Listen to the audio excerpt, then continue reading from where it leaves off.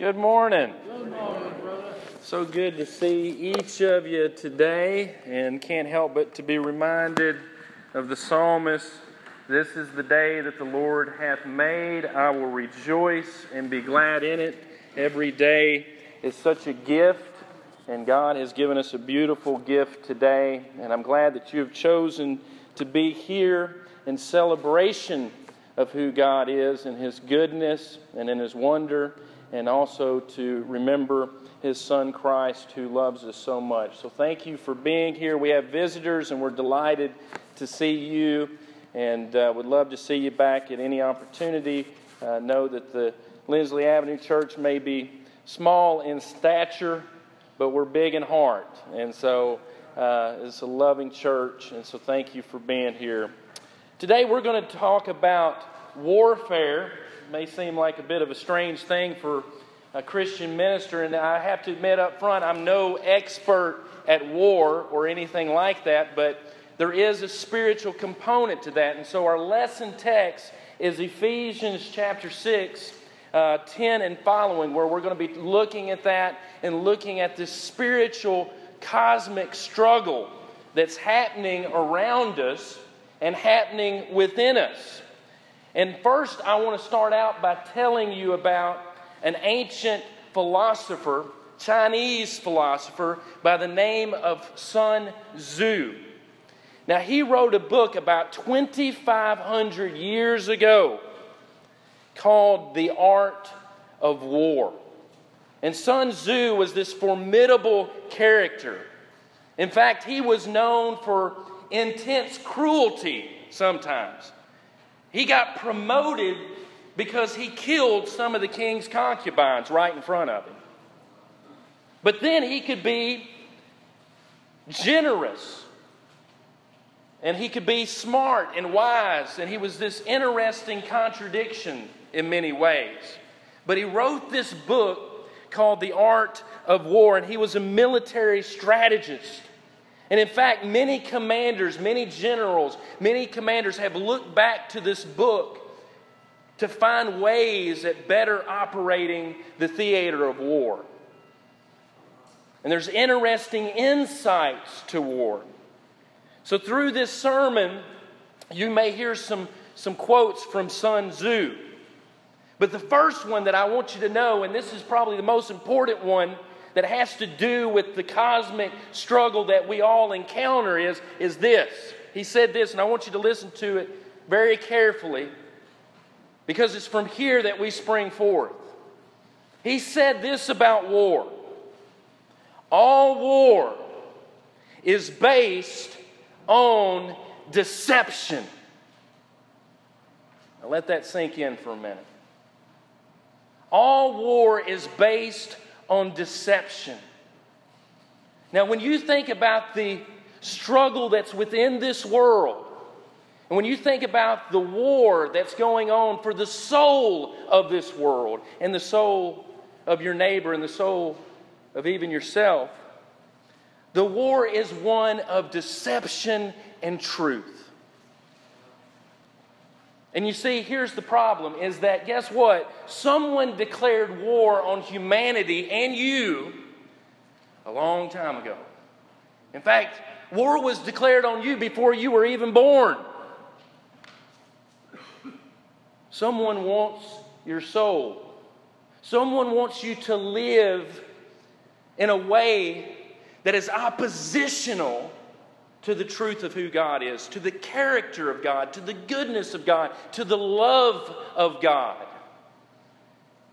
It's Jesus said, "You are of your father the devil, the desires of your father you want to do. He was a murderer from the beginning and does not stand in the truth because there is no truth in him. When he speaks a lie, he speaks from his own resources, for he is a liar and the father of it."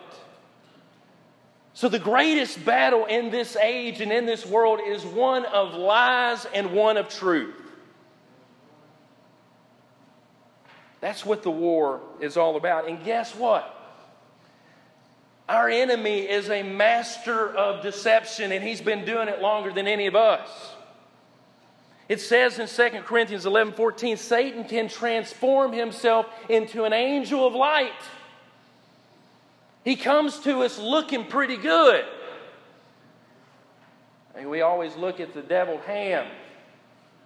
You look on the little logo, and there's a little man with the red horns. But I can assure you the devil don't look like that. When Jesus encountered the devil in his ministry and in his own 12 disciples, it was Peter. Satan comes to us as an angel of light. And the Bible says, woe is unto them who turn evil for good and good for evil and light for darkness and darkness for light and bitter for sweet and sweet for bitter. Deception. And there is this battle for our soul, and sometimes we can feel besieged by the evil that's around us when we turn on the news and when we see the horrific acts that are going on, when people are shot up just because they work somewhere, just because they're at a nightclub, or just because they're Jewish, or just because they're this or that. And it can seem that we are besieged and inundated by the evil that's around us. This happened in a real way for Elisha. The Syrian army had surrounded the city of Dothan, and the king was after Elisha because Elisha had the Spirit and he was able to see what was on the king's mind, and he didn't like someone knowing what his next move was. And the king surrounded the city of Dothan. And the servant of Elisha came and he said, look, we're surrounded. Look outside. There's chariots and horses all around. And Elisha said, do not fear, for those who are with us are more than those who are with them. The servant's looking at Elisha like he's crazy. Elisha prays to God that his eyes would be open, and he looked outside and he said, behold, the mountain was full of horses and chariots of fire all around Elisha. Because God was with him. We can't forget what John said, that he who is in you is greater than he who is in the world. Not only is there that power that God has without, but there's that power within. So Ephesians 6 gives us an idea of how to defend ourselves against the evil.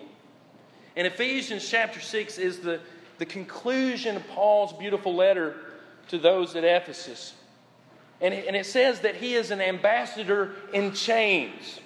He's in jail writing this letter, and he gives this picture of a soldier.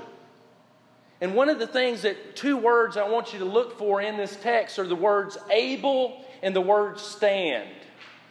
Those are two words that occur over and over again. And the first thing that we find out is that the source of our strength is not ourselves. Verse 10 says, finally, my brethren, be strong in the Lord and in the power of His might. The first thing that we have to understand as Christians and as spiritual beings and as believers is that the power does not reside in me. The strength does not reside in me. And so this is paradoxical, because here's what God wants you to do. God wants you to depend on Him. And the more that you depend on God, the stronger you are. Most of us are taught quite the opposite, aren't it? No, you need to be strong. You need to stand up and do it on your own. But when you're a person of faith, it's not independence, it's dependence on God. Be strong in the power of His might. It says, He gives strength to the weary and increases the power of the weak. We can't forget what He told Paul, my grace is sufficient for thee, for my strength is made perfect, where? In your weakness. It's in my weakness, it's in my dependence on God that I find the source of my strength. Not in my own resources. Because I go through those pretty quick. Because I can't love enough. I can't be patient enough. I can't be good enough. But if I depend on the strength of God, if I depend on His Word, if I depend on His church, if I depend on His Holy Spirit, then all of a sudden there's a strength there for my life. But He also tells us not only is the source of our strength the Lord, but He says to stand. In verse 11, look, put on the whole armor of God that you may be able to stand against the wiles of the devil. Sun Tzu said it like this: thus the expert in battle moves the enemy and is not moved by him. You see, if Satan gets us on the run, then we're really in trouble. And what God wants us to do is to stand for something. You remember that old saying, if you don't stand for something, you'll fall for anything? And sadly, that's the case with so many people. They're tossed to and fro by every wind and doctrine. Whatever comes out new, they're believing it. But to stand for something. And when I think about standing, the first thing that I think about is that you have to have balance, don't you? If you don't have balance in your life, are you going to be able to stand? I also think about sobriety. If you're going to be able to stand up, you're going to have to be sober, right? The Bible says concerning this balance in Acts chapter 20:27, for I have not shunned to declare to you the whole counsel of God. For me to stand in the way that I should, I need to know the whole counsel of God. I need to be balanced in my perception of the truth and understand that. And to be able to stand also, I need to be courageous. It takes courage to stand for something. Sometimes it might mean losing your job. It's happened before. It might mean being ridiculed. It might mean people at church looking at you kind of funny. But you have to stand for something. Courage. G.K. Chesterton said this: courage is almost a contradiction in terms. It means a strong desire to live, taking the form of readiness to die. I also think about standing. I think about what happens to all of us. We fall. I don't know how many times you've fallen. But it says the righteous fall 7 times, and what happens? They get up.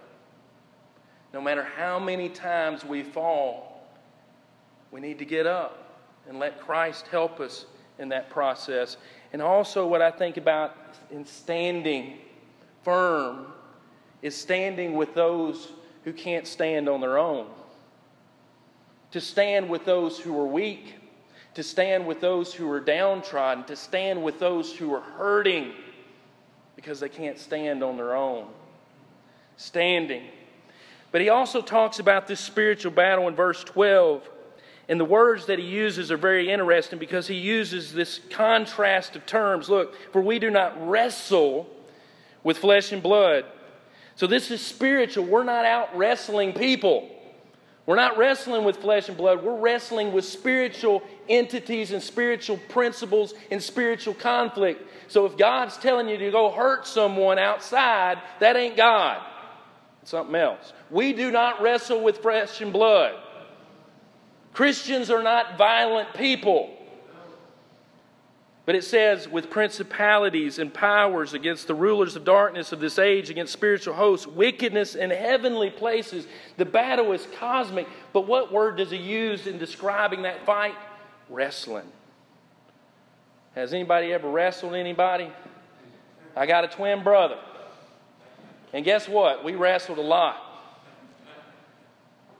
And when you're wrestling, you're not shooting missiles over the sea. No, you're eye to eye, aren't you? And the wrestle is very personal, isn't it? The fight is very personal. And the fight, the spiritual battle that happens in our lives is very intimate and personal. It's eye to eye with the conflict because the conflict is ultimately where? Within us. Because the battle of this life is for your heart's devotion. That's where it is. Sun Tzu said, begin by seizing something which your opponent holds dear, and his will be amenable to your will. How does he win? He takes things that we like and things that we want, and he seizes them. And then all of a sudden, my will becomes amenable to his will. Because he's holding all the things that I want. He's holding all the things that I desire. And many times we hold on to so many things in this life that we're not able to fight anymore. There's a story about Alexander the Great. He was marching into Persia. And his men had been so successful in fighting so many different people that they had so much plunder. They had so many treasures. They had robbed everybody.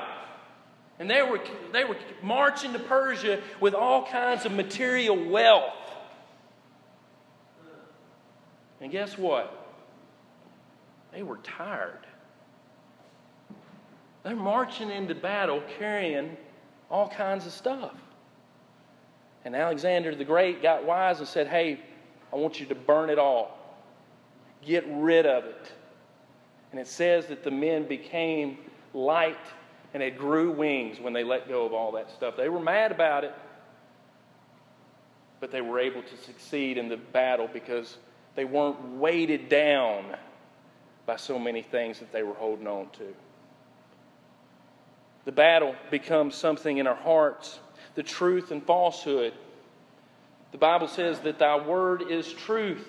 John 17:17. So the first battle is one for truth. The second one is one of pride and arrogance.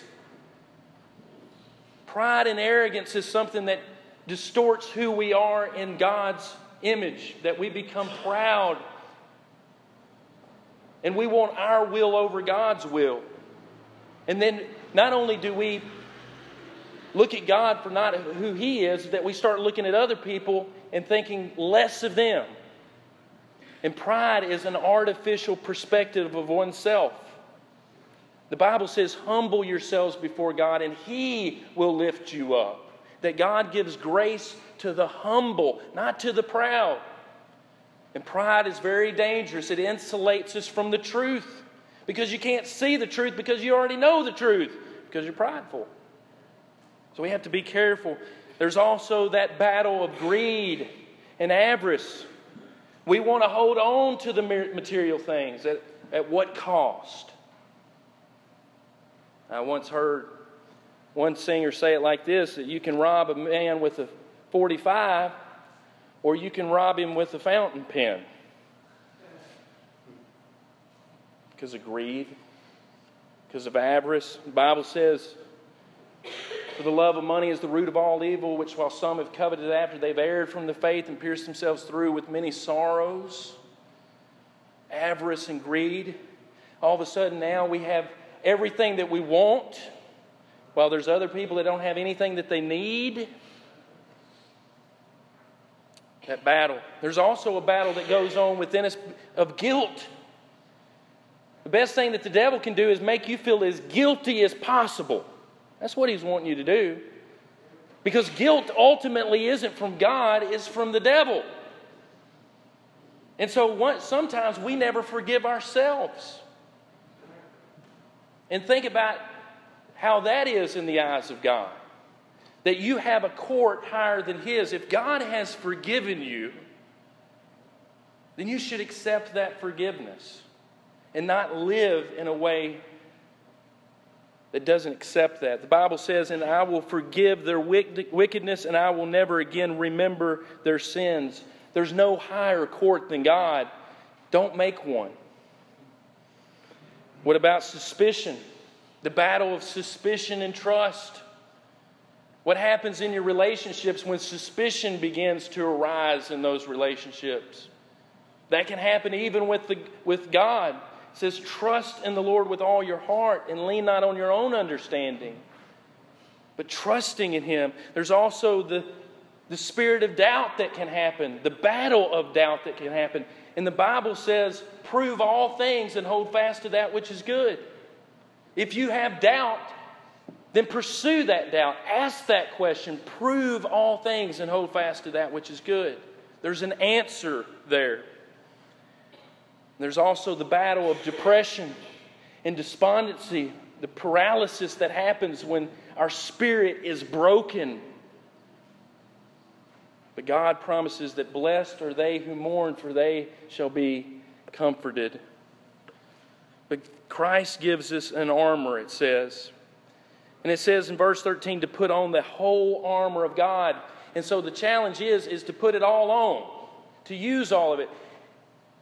How many of us would go into battle with half the armor on?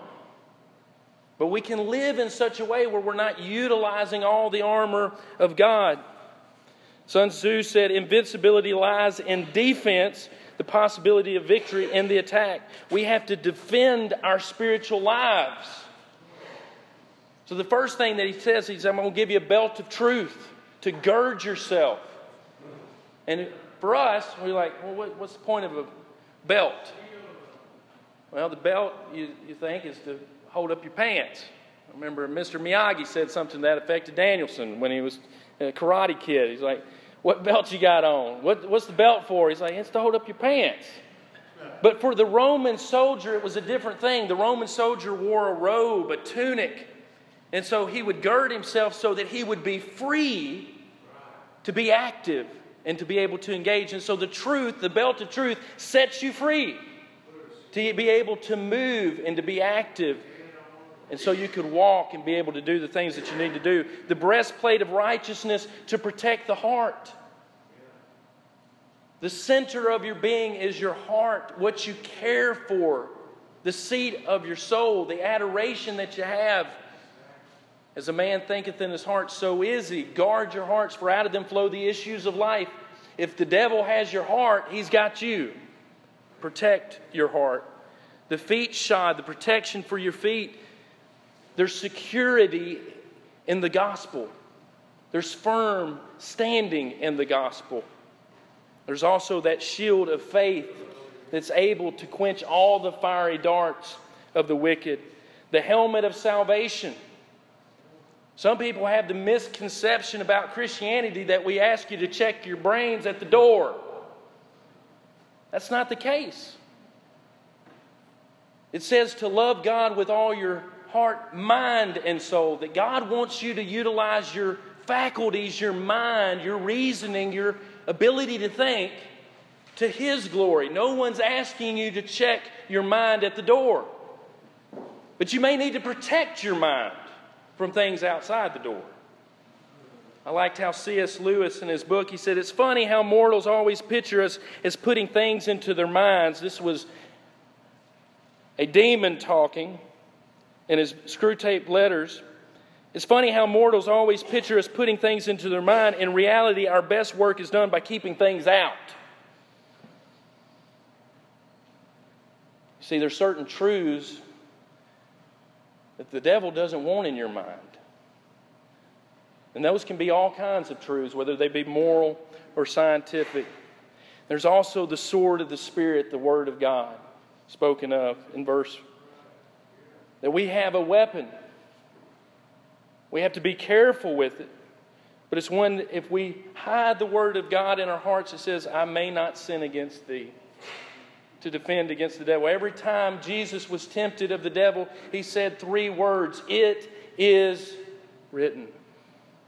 The Word of God helps us to defend ourselves against temptation. But He also talks about prayer in verse 18. Listen to how He describes it. Praying always. Always with all prayer. There's different ways of praying. There's different types of prayer. With all supplication, praying to God is a part of that dependence and that ability to defend ourselves. Last quote I want to leave to you today. Thank you for being patient and listening to me. It's the last one from Sun Tzu, who says this: the supreme art of war is to subdue the enemy without fighting. You know, sounds good. But my point this morning is that some of us have been subdued without fighting. And there's many people in this world who have quit fighting that fight. Because it is tough. It is a battle, and it seems sometimes that it's insurmountable, the forces that are against us. But don't let him subdue you without even trying, without even fighting.